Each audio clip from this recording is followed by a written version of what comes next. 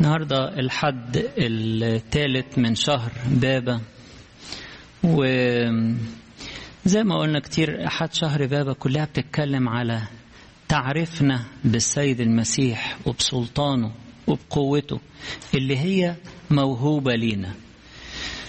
وشفنا في الحد الأول سلطانه على غفران الخطايا وعلى شفاء الأمراض، وشفنا في الحد الثاني سلطانه على الطبيعة وعلى كل الخليقة، وشفنا النهاردة دلوقتي سلطانه على الشياطين وكل أعمالهم، وهنشوف الأسبوع الجاي سلطانه على الحياة والموت من خلال قصة إقامة لعازر. عايز النهاردة بس أقف عند كلمة مهمة قوي قالها السيد المسيح في آخر كلامه هنا، بيقول قد أقبل عليكم ملكوت الله. إن كنت أنا بإصبع الله يعني بقوة الله أخرج الشياطين فقد أقبل عليكم ملكوت الله.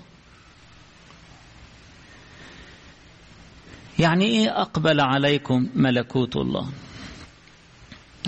المنظر اللي قدامنا ده عايزين نبص عليه شوية.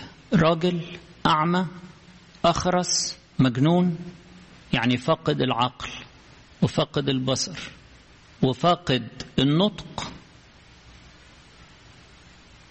طب ده محتاج حد يجيبه كده يحايله ويجيبه للمسيح. ده الشيطان عزله عن العالم كله، عزله خالص، لا شايف ولا سامع ولا فاهم ولا متفاعل ولا معزول. ودي أهم حاجة يحرص عليها الشيطان، إنه يعزلنا عن ربنا ويعزلنا عن الكنيسة اللي بتضمنا لحضن ربنا، ويعزلنا عن الناس الطيبة الحلوة اللي بتقدم لنا كلمة ربنا، بتقدم لنا النور. عايزنا نفضل في الضلمة، يعزلنا. أخطر شيء إن احنا ننعزل، والشيطان يعرف يستفرد بينا. لو ولد صغير حتى مش عارف حاجة بس ماسك في ايد باباه ومامته خلاص في أمان. لو واحد عايز يخطفه أو يأذيه، عايز الأول إزاي يفكر يبعده عن باباه أو مامته علشان يعرف بعد كده يبتلعه. إبليس عدوكم يقول كأسد زائر يزأر، يعني ملتمسا من يبتلعه. خلوا بالكم، قاوموه راسخين في الإيمان، قاوموه راسخين في الإيمان. والنهاردة قديس يعقوب يقول قاوموا إبليس فيهرب منكم، زي الكلب اللي تمسك له العصاية يجري. لو أنت مش ماسك سلاحك ومش متقوي في ربنا يعمل عليك أسد. طبيعة الشيطان كده. فأهم حاجة أنه يعزل الناس، عازل الراجل ده تماما. ساعات يكون في مثلا مشكلة وبعدين نيجي نبتدي نتكلم مع ناس يقول لك لا لا لا مش عايز الكهنة يتحكموا فيا. حبيبي، هو الكهنة يتحكموا في ايه؟ ده بيقدموا لك كلمة ربنا وبيوضحوا لك الأمور، والقرار قرارك والموضوع بتاعك أو بتاعك. محدش بيتحكم في حد، بس الشيطان يوهمه كده، يوهم الإنسان هما الكنيسة دول هيتحكموا فينا. أنا مش عايز أكلم حد. حبيبي، دول ناس بتحبك، ده بابا وماما دول أكتر ناس بيحبوك، ده أبونا ده أكتر واحد حريص على حياتك وعلى خلاصك وعلى أبديتك وعلى مصلحتك وعلى سعادتك وعلى حريتك. إن الشيطان هيذلك. الشيطان لو اتملك منك بشهوة معينة بغرض معين بكبرياء بيبهدل الإنسان. عشان كده أنا مبسوط قوي من الجماعة اللي جابوا الراجل للمسيح. راجل يا عيني معزول، عرفوا يحيلوه ويجيبوه للمسيح. ده لا بيشوف ولا بيسمع ولا بيتكلم وفقد العقل. ايه ده؟ الشيطان عمل فيه كل ده؟ الشيطان يعني لو يطول يفرتكنا يدمرنا. خطير. ما ينفعش ان احنا ننعزل، ما ينفعش ان انا ابعد عن اب اعترافي، ما ينفعش ان انا ابعد عن المشورة الصالحة، ما ينفعش ان انا ياخدني كده على جنب عشان يبهدل فيا. لازم اكون دايما بالمشورة وبالتفاهم ومع اخواتي اللي بيحبوني ومع الكنيسة اللي بتحوط عليا وبتحبني وبتهتم بيا. دي الناس اللي بتحبني وتهتم بمصلحتي، بتجيبني للمسيح والمسيح يشفيني. جميل قوي انه اول ما جم للمسيح الراجل مشاكله معقدة، يعني مش مشاكل بسيطة، يعني مش واحد يعني مجروح في ايده ولا حاجة، ده مشاكل معقدة. يقول ايه؟ اعمى مجنون واخرس. ده كل مشكلة من دول ملهاش حل تقريبا، لكن المسيح بكلمة بلمسة يقولك فشفاه. خلاص خرج الشيطان، تكلم الأعمى الأخرس، فتح واتكلم بمنتهى العقل، كل حاجة رجعت طبيعية. قد أقبل عليكم ملكوت الله. إيه علامات الملكوت دي؟ إيه علامات إن الملكوت جه؟ أول حاجة إن الواحد اتحرر من كل الظلمة ومن كل الرباطات اللي كان مربوط بيها. لسانه مربوط، عينيه متعطلة عن العمل، عقله متعطل، كل حاجة متعطلة، يتفك. علامة الملكوت إن الإنسان يسترد حريته، يسترد النور في عينيه ويبتدي يشوف، يسترد إن لسانه يبتدي يكلم ربنا ويسبح ربنا ويمجد ربنا. شوفوا المزمور الجميل النهاردة بيقول إيه؟ بيقول يمتلئ فمي من تسبيحك اليوم كله، من مجدك يعني من تمجيدك، طول الوقت أسبح مجدك. يمتلئ فمي من تسبيحك اليوم كله من مجدك. الله، بحرية كده. بعد ما اللسان كان مربوط بدأ يتعلم يسبح ويمجد ربنا. بعد ما كان الشيطان ربطه بالخطية ما يعرفش يتكلم غير في سير الناس، ويقطع في فلان وفي فلانة، وشوفوا فلانة عملت وفلانة عملت راحت فين وجت منين.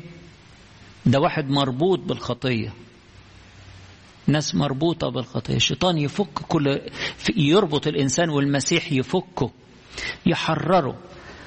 فأقبل عليكم ملكوت الله، يعني الإنسان اتحرر من رباطات الخطية. نمرة 2، تجديد كامل للحياة. الراجل ده كل حاجة اتجددت فيه بعد ما كانت كل حاجة تالفة أصبحت كل حاجة جديدة. أخذ لسان جديد وفكر جديد ونور جديد في عينيه، كل حاجة اتجددت.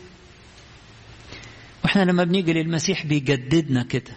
التوبة تجدد، تفرح الإنسان، تنور حياته، تجدده.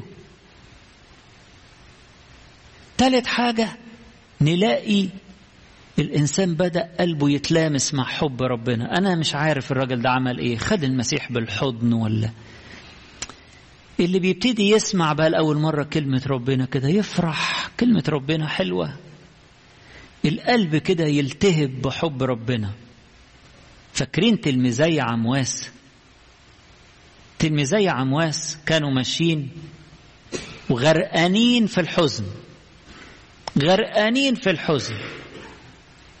السيد المسيح كده مشي معاهم وافتقدهم، وبدأ يكلمهم بكلام الحياة الأبدية. بدأ يكلمهم عن النبوات اللي مكتوبة عنه في العهد القديم ويشرح لهم حاجة جميلة قوي. وبعدين في الآخر إيه؟ وهم بعد ما السيد المسيح كسر الخبز وبارك وكسر وعطاهم وناولهما فانفتحت أعينهما. الدنيا نورت زي الراجل ده كده، انفتحت أعينهما وعرفاه واختفى عنهم. خلاص ما دام عرفوه مش لازم العين دي بقى تشوف، الإنسان يشوف بقى بقلبه. فواحد بيقول للتاني إيه؟ يقول له ألم يكن قلبنا ملتهبا فينا حينما كان يكلمنا ويفسر لنا الكتب؟ ألم يكن قلبنا ملتهبا فينا؟ شوفوا احنا كده واحنا بنسمع الكلام الحلو بتاع ربنا، سواء في الكنيسة أو إحنا قاعدين في البيت بنسمع ونخصص وقت نسمع ونقرأ وندرس ونخطط ونذاكر ونشبع، يكون قلبنا ملتهبا فينا، يكون قلبنا ملتهبا فينا. الإنسان يبتدي يحس بربنا، هو ده قد أقبل عليكم ملكوت الله. أقبل عليكم يعني كلمة ربنا كده تدخل تشعل القلب، يحس بحب ربنا. ألم يكن قلبنا ملتهبا فينا حينما كان يكلمنا. مرة أحد حاليا هو مطران في الكنيسة جليل، ربنا يسنده ويديله الصحة، بيحكي لي أيام ما كان لسه شاب صغير، وكان بيحضر في كنيسة ماري جرجس سبورتنج اجتماعات الشباب الشبان اللي كان فيها بيوعظ أبونا بشوي كامل الله ينايح روحه. فبيقول لي كده، بيقول لي أنا كنت ببقى قاعد على الدكة وبسمع الكلام، يعني فعلا كان عندي الإحساس بتاعت المزايا عمواس، قلبي كده كان بيبقى ملهلب بقى، بحس أنا في السماء ولا أنا على الأرض ولا أنا فين. ألم يكن قلبنا ملتهبا فينا حينما كان يكلمنا. دي من علامات الملكوت. قد اقترب منكم ملكوت الله، إن الإنسان قلبه يشعل بحب ربنا، يبتدي يحس بحضوره ويشعل بحبه. فنمرة 1 حرية من رباطات الخطية، دي علامات اقتراب الملكوت وعلامات حلول ملكوت الله في القلب. حرية، تجديد كامل، قلب ملتهب بالحب، وأيضا استنارة وهزيمة للظلمة. خلاص النور غلب الظلمة، يبتدي الإنسان يشوف، يبتدي الإنسان عينيه تفتح، لكن فتحت أعينهما وعرفاه. طب ما هو كان معاه، طب مع ربنا حاضر، بس مين اللي شايفه؟ مين اللي حاسس بحضوره؟ مين اللي عرفه؟ ومين اللي حس بيه في حياته؟ ويبتدي اللسان كمان من ضمن علامات الملكوت، ان اللسان ما يوقفش عن التسبيح. يبتدي الراجل ده الأخرس ده يبتدي ينطق بتسبيح الله وبتمجيد الله. يقول كده حتى أن الأعمى الأخرس تكلم وأبصر. يمتلئ فمي من تسبيحك اليوم كله من مجدك. يبتدي الإنسان لا يكف عن شكر ربنا وتمجيده وتسبيحه. العجيب بقى في رد فعل الفريسيين على هذا العمل المجيد اللي ربنا عمله. بدل ما ملكوت الله بيقترب إليهم، شايفين بعينيهم المعجزة، شايفين الراجل ده جاي شكله إيه وخارج من تحت إيد المسيح شكله إيه، شايفين. رد فعلنا، رد فعل الفريسيين كان غريب جدا. إنكار للمعجزة، مقاومة للمعجزة، مراوغة. يقول لك ده أصل ده على زبول. طبعا السيد المسيح رد عليهم قال لهم المملكة ما تنقسمش على ذاتها. زائد إن إذا كنت أنا، طيب أنا راجل سحار ولا بشتغل بالشياطين وبعل زبول، طب والتلاميذي دول مش دول ولادكم؟ تلاميذي هم ودول ولادكم، يهود زيكم هم، بيخرجوا الشياطين بإيه؟ إذا كنت أنا ببعل زبول أخرج الشياطين، فأبناؤكم لهم التلاميذ بمن يخرجون؟ لذلك هم يكونون قضاتكم. يعني دول اللي أمنوا بيا دول هيحكموا عليكم في يوم الدينونة. مش إن هم يعني هياخدوا كرسي الحكم، لكن حياتهم المقدسة وتوبتهم هتكون شهادة ضدكم. إن هم شافوا زيكم بالضبط وسمعوا زيكم بالضبط، بس دول أمنوا وانتوا رفضتوا. فرد فعل الفريسيين كان غريب جدا. يا ترى احنا ردود أفعالنا لما بنشوف أعمال ربنا واقتراب ملكوت الله منا بتكون ايه؟ إيمان ولا إنكار؟ قبول ولا مقاومة؟ خضوع ولا مراوغة؟ خلاص ولا دينونة. ولاد ربنا بيقبلوا، بيؤمنوا، بيخضعوا لملكوت الله، وبيخلصوا بالمسيح اللي جاي يشفيهم ويخلصهم، مش زي الفريسيين. قبولنا للملكوت يخلينا أقوى، يخلينا في موقع القوة، قاوموا إبليس فيهرب منكم. يخلينا في موقع القوة، كلمة ربنا حية وفعالة لما بنقبلها تدينا حصانة وتدينا نور فلا نتعثر. قبول ملكوت الله كمان المفروض أنه هو يكون فيه ثمر. عجبتني حتة قوي في عبرانيين 12 يقولها معلمنا بولس الرسول في آخر الإصحاح 12 آخر آيتين 28 و 29. يقول إيه؟ يقول وإذ نحن لذلك ونحن قابلون ملكوتا لا يتزعزع ليكن عندنا شكر. احنا دخلنا في عضوية الملكوت ده، طبعا دخلنا في عضوية الملكوت بالمعمودية، وكلمة الملكوت لما بنتغذى بيها بتغنينا وبتدينا قوة الملكوت فينا. لذلك ونحن قابلون ملكوتا لا يتزعزع، مش ملك أرضي ينتهي، ملكوتا لا يفنى ولا يتدنس ولا يضمحل.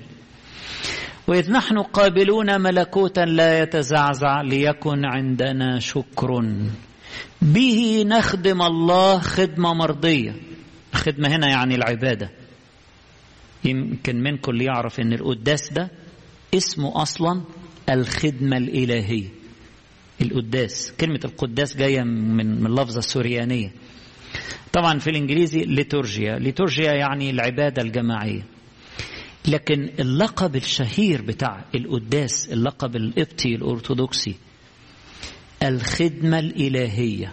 الخدمة هنا بمعنى العبادة، زي ما بنقول ألوف يقدمون لك الخدمة. فالقداس اسمه الخدمة الإلهية. حتى الكاهن اللي بيصلي يقول لك ده اسمه الكاهن الإيه؟ الخديم. الكاهن الخديم. والشماس اللي يخدم في الهيكل يقول لك ده بيخدم في الهيكل، مش واقف في الهيكل، اسمه بيخدم في الهيكل. واللي بيسبح بره ده باسمه بيخدم. والقداس ده اسمه الخدمة الإلهية. واضح؟ عشان لما نقرأ نقرأ الإنجيل نبقى فاهمين كلمة الخدمة يعني إيه. يعني العبادة، يعني القداس، يعني الليتورجية، يعني الصلاة الشعبية بتاعتنا، اتصلنا بربنا الله في وسط شعبه، بنصلي ونسبح ونتناول جسده ودمه ونتحد به. دي اسمها الخدمة الإلهية، العبادة المختصة بالله، الخدمة الإلهية. ولذلك ونحن قابلون ملكوتا لا يتزعزع ليكن عندنا شكر. تسبيح الإفخارستية شكر. ليكن عندنا شكر به نخدم الله، نعبد الله خدمة مرضية. العبادة لازم تكون بروح الاتضاع وبروح الخشوع وبروح التوبة عشان تبقى عبادة مرضية، مش كده؟ فلنخدم بها الله خدمة مرضية بخشوع وتقوى لأن إلهنا نار آكلة. لأن إلهنا نار آكلة، فلازم خدمتنا وعبادتنا تبقى خدمة مرضية بخشوع وتقوى. أقول لكم الآية على بعضها. لذلك ونحن قابلون ملكوتا لا يتزعزع ليكن عندنا شكر به نخدم الله خدمة مرضية بخشوع وتقوى لأن إلهنا نار آكلة. قد أقبل علينا ملكوت الله، أقبل علينا، نقبل ونؤمن ونخضع وبه نخلص وبه نشفى. ملكوت ده احنا مقدم لينا بسعة، زي ما بيقول القديس بطرس الرسول، لأنه يقدم لكم بسعة دخول إلى ملكوت ربنا يسوع المسيح الأبدي. ولربنا كل مجد وكرامة إلى الأبد آمين.